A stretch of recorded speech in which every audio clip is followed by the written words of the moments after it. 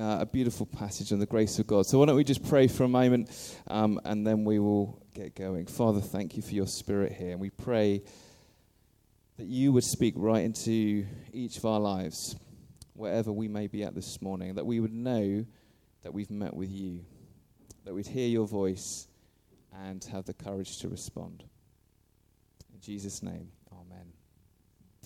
So we're in a series at the moment called Encounters with Jesus, where we're going through a eclectic group of stories of people who had met with Jesus from different backgrounds, different ends of the social spectrum of the day, and they'd met with Jesus and had their lives transformed through an encounter with his love.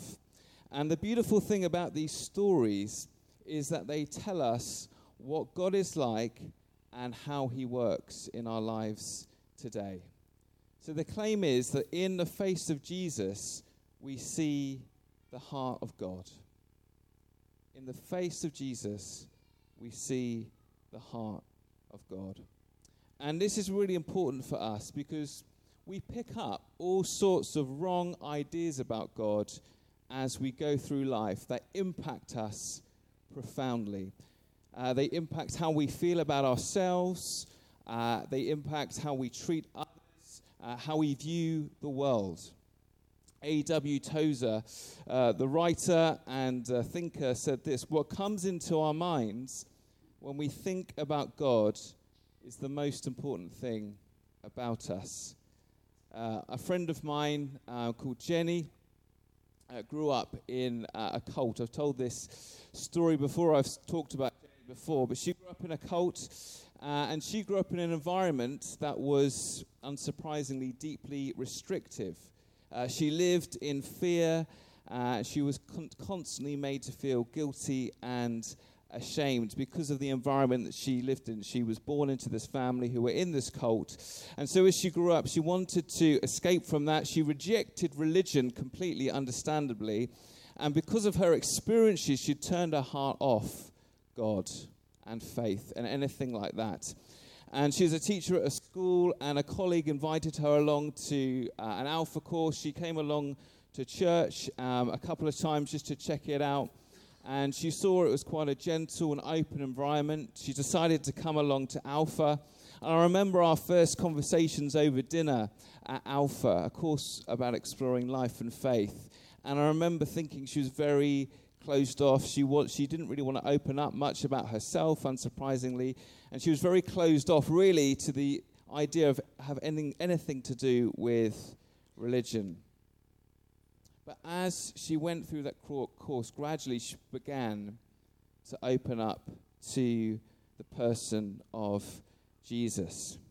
And she encountered Jesus. She didn't encounter religion. She didn't encounter church, but she encountered Jesus. And she experienced the grace of Jesus and the kindness of Jesus and the peace of Jesus and the freedom that Jesus brings. And what came about in her life was beautiful. And as she gave her life to Christ and we saw transformation in her life, what we saw come through was those fruits of the Spirit that Jesus brings as she began to reflect him in her life. Love, joy, peace, and freedom. And it all came through meeting Jesus. Friends, Jesus is beautiful. And when we really see what God is like, the heart of God in the face of Jesus, then we become our true selves. But we experience all sorts of things in life which inform a wrong view about God. It might be an experience of religion as a child, just like my friend Jenny had. It might not necessarily be that we grew up in a cult, but maybe we grew up in an environment which, as we reflect, wasn't particularly helpful.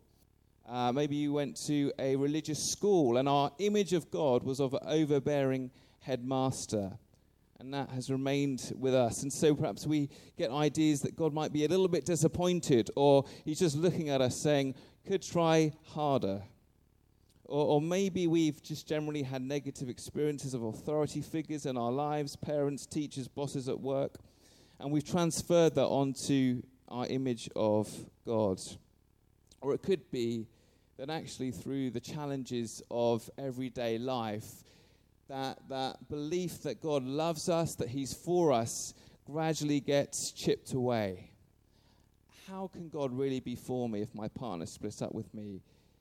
My life now feels like a mess. I've got all this to deal with. How can God really be for me if my mum's got cancer?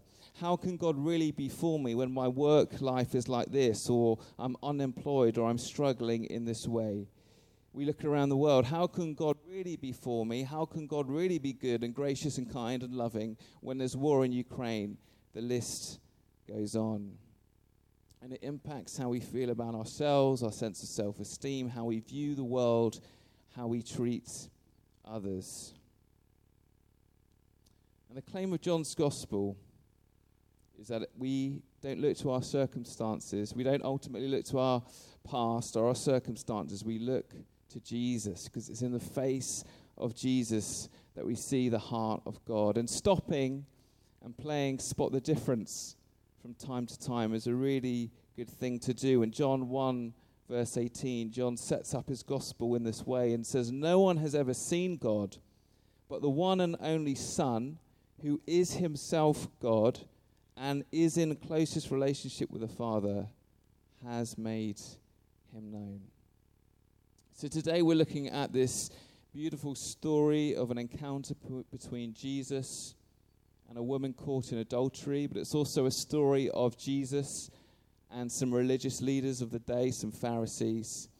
And I love this story because it shows us the heart of God and what the heart of God looks like played out in the messy, gritty reality of everyday life, not the squeaky clean fake lives that we might feel like we need to bring to church, but the reality of life with adultery and mess and our brokenness, and we see what the heart of God looks like played out in real life. I love it. And it's a story that the early church thought was too good to miss out too. So you might notice, if you've got a Bible open in front of you, it says the earliest manuscripts don't have this story in John's Gospel. But the early church thought this story is too good. We can't not have it in the Bible. So they put it in. I just love that. But the context is that the Pharisees are getting angry with Jesus. Jesus has been ministering for some time. He's been performing miracles. You've just had the feeding of the 5,000 and then the Feast of Tabernacles. And in the Feast of Tabernacles, Jesus says, "Let all who are thirsty come to me, and rivers of living water will stream from you." And John says that was the Holy Spirit who was to be given to all those who believe. So Jesus is performing miracles.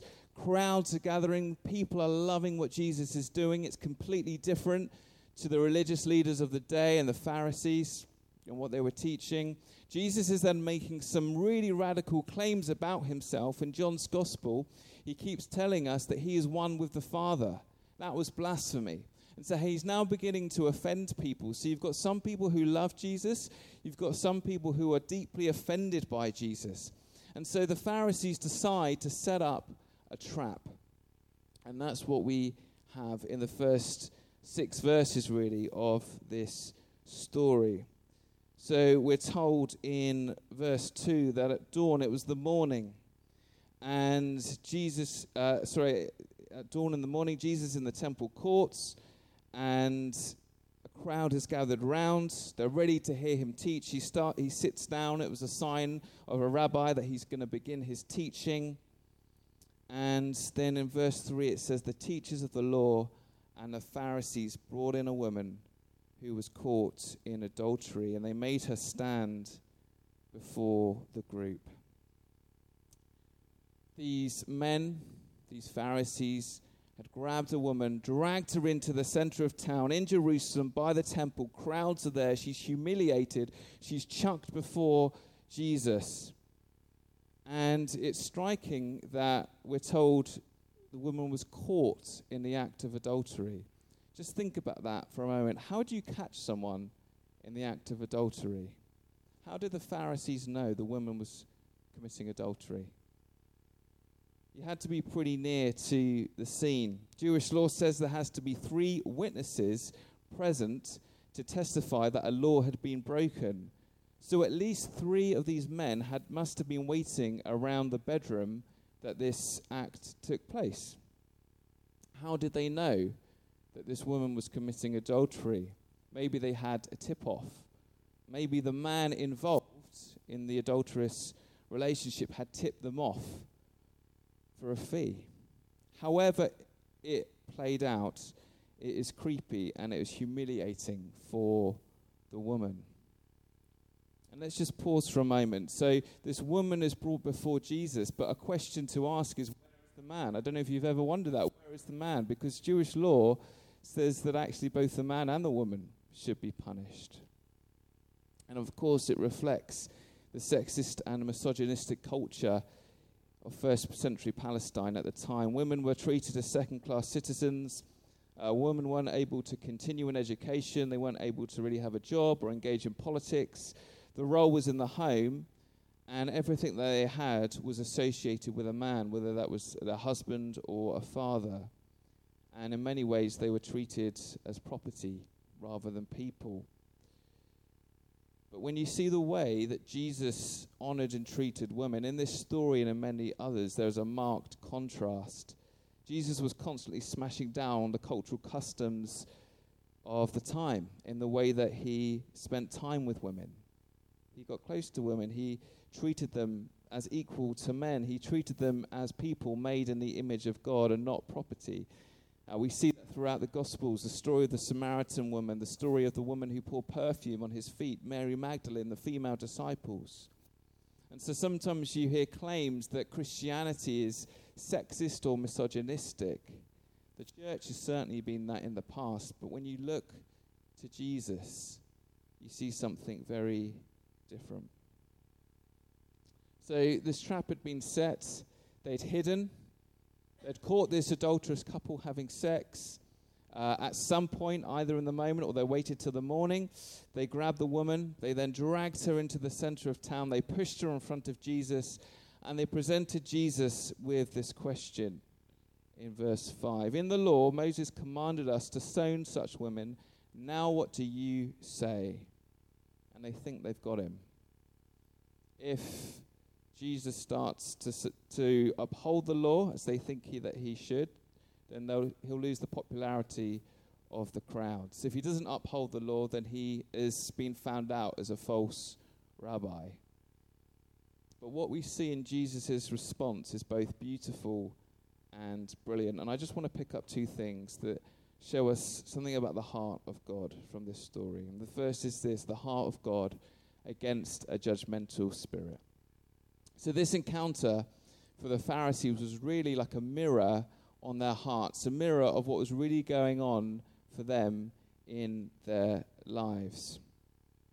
So we're told that Jesus bends down and he starts to write in the sand in front of everybody, in front of the crowds. What is that about? What is Jesus doing? Well, Jeremiah 17, verse 13, gives us a little bit of a clue. It says this: O Lord, the hope of Israel, all who forsake you will be put to shame.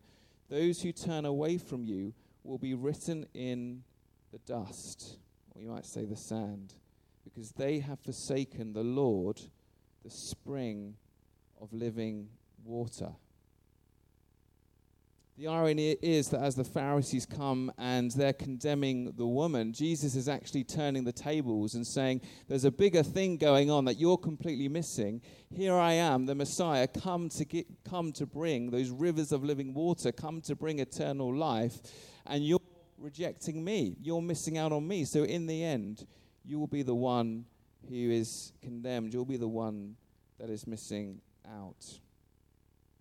Their own sense of pride, of arrogance, of self-righteousness has stopped them seeing clearly, has stopped them seeing what is truly important, that Jesus the Messiah is here and that they need to receive him. But they don't get that gesture at all. They don't understand what's going on. So we're told that the Pharisees keep asking him the same question as Jesus is writing in the sand. What do you say we should do? And so Jesus gives them a line which makes things really obvious. A famous line: whoever has never sinned throw the first stone. And in that one line, maybe they began to get a glimpse. Maybe they began to see the judgmental spirit and ugliness within their own hearts. They began to see that perhaps they weren't as good as they thought they were. And they walk away, the oldest setting the lead, and then the youngest following. And we need to hear those words too. Jesus is saying here, do not judge. Do not judge. It's the Sermon on the Mount, but lived out in life, an example, in reality. We are all in the same boat. No one is perfect. No one has the right to judge others. The only person that had the right to judge in that context was Jesus himself. He was the only one that had never sinned, and yet he didn't. He chose to bear the cost of that sin upon himself, ultimately upon the cross. The Apostle Paul puts it like this in Romans 3, "For all have sinned and fall short of God's glory, and all are justified by grace through Jesus." Now, Christian thinkers have historically distinguished between two types of sin, sins of the flesh and sins of the spirit. Now, sins of the flesh are kind of like external things. They're the obvious sins that we might think of, the sins that get the tabloid headlines in the Mirror or papers like that. Sins like greed or lust, adultery and promiscuous sex, drunkenness, laziness, gambling, that sort of thing. And they're often things that we run into to kind of heal pain in our lives, or to numb pain, or to fill some sort of tank to want to live, or to feel love. So those are the sins of the flesh. And then there's sins of the spirit. And these are kind of more subtle sins, kind of sins of the soul, more unseen. And there's sins like pride and arrogance and self-righteousness and judgmentalism. And the thing is, the church all too often is scandalized by the sins of the flesh. But what was Jesus most scandalized by? When did he get most angry? It's the sins of the spirit. Jesus is interested in our hearts. And when we're guilty of sins of the flesh, it was often those who were guilty of sins of the flesh that were the disciples of Jesus, that spent time with Jesus, that most readily received Jesus. Why? Because they knew their need. They knew that they had messed up. That they knew that they were looking for something more. They knew that they needed a doctor, and Jesus was the doctor. So Jesus comes along and says, "I'm the way, the truth, and the life. I'm the way, the truth, and the life." And they say, "Yes, I'll have some of that." And so they come to Jesus. But those who are guilty of sins of the spirit, it's like a wall in their hearts. It's very difficult to penetrate, where there's judgment or arrogance or pride or self-sufficiency. So this is how C.S. Lewis put it. If we could just have the quote on the screen. "The sins of the flesh are bad, but they are the least bad of all sins. All the worst pleasures are purely spiritual. The pleasure of putting other people in the wrong, of bossing or patronizing, the pleasure of power or hatred. And that is why a cold, self-righteous prig who regularly goes to church may be far nearer hell than a prostitute." Now the thing is, we all hold stones of judgment, whether in church. We might look at others and think, "Oh, I wouldn't do things like they do things," or "They're wearing that, are they?" or they're behaving in this way. Or in our office or work, in our family, on social media. So often the culture of social media is a culture of judgment, where we can be anonymous and then all too easily put up a tweet judging others. We don't even know their story. And so it's so much a fabric of our culture. But Jesus asks us to live differently, to reflect the heart of God as seen in Jesus. John 3:17, "For God did not send his Son into the world to condemn, but to save the world." God's heart is never to judge. It's never to condemn, because he's a God of mercy and grace. So I wonder for us, what thoughts of judgment might we have been harbouring in our hearts? Who's that person, if we're honest, that we find it hard to forgive? So think on with grace. Do we need to repent this morning of a judgmental spirit? And the thing that I find really difficult but helpful with this is if you've got a person in your mind who you find it very easy to judge, let's be honest, I do, we all do, pray a prayer of blessing on them. Pray a prayer of blessing on them. Pray that God would go above and beyond their wildest hopes and dreams in the way that he blesses them. And as we do that, we release God's blessing and we find a sense of healing ourselves. God's heart is against judgmental spirit. And then secondly, God's heart is for us to receive and walk forward in his grace. And this is really the story of the woman. Now just imagine for a moment what that experience must have been like for her as she was caught so vulnerable in this most intimate act, in this most intimate relationship. This person she'd given herself to maybe had tricked her. Imagine her heart rate as the Pharisees, those religious leaders, come out and grab her. Imagine her emotions, her thoughts and feelings as she's taken to the center of Jerusalem, in front of the crowd. She's humiliated in a shame and honor culture. Everyone knows that she's committed adultery. Her life is really on the line. She thinks she's going to die. And then she's taken to this rabbi. Maybe she's heard of Jesus, maybe she hasn't. Maybe she thinks that Jesus is just like every other man that she's ever known, is going to condemn her, and this is going to be it. And the Pharisees say, should we stone this woman? They're very happy for her to be used as collateral damage in their plans. And Jesus bends down, and maybe the woman thinks that he's looking for a stone. And then she hears these words, whoever has never sinned, throw the first stone. And maybe she hears the thud, thud, thud as those religious leaders drop their stones and begin to walk away, and her heart rate begins to cool. And it's just Jesus and it's her. He's just saved her life. And then she hears these words, these beautiful words, woman, where are they? Has no one condemned you? Jesus in that moment has literally got rid of condemnation. Someone who's probably felt condemned and guilty and ashamed her whole life. Jesus has suddenly got rid of that. No one's there pointing fingers. And she says, no one, sir. Jesus says, so I don't condemn you.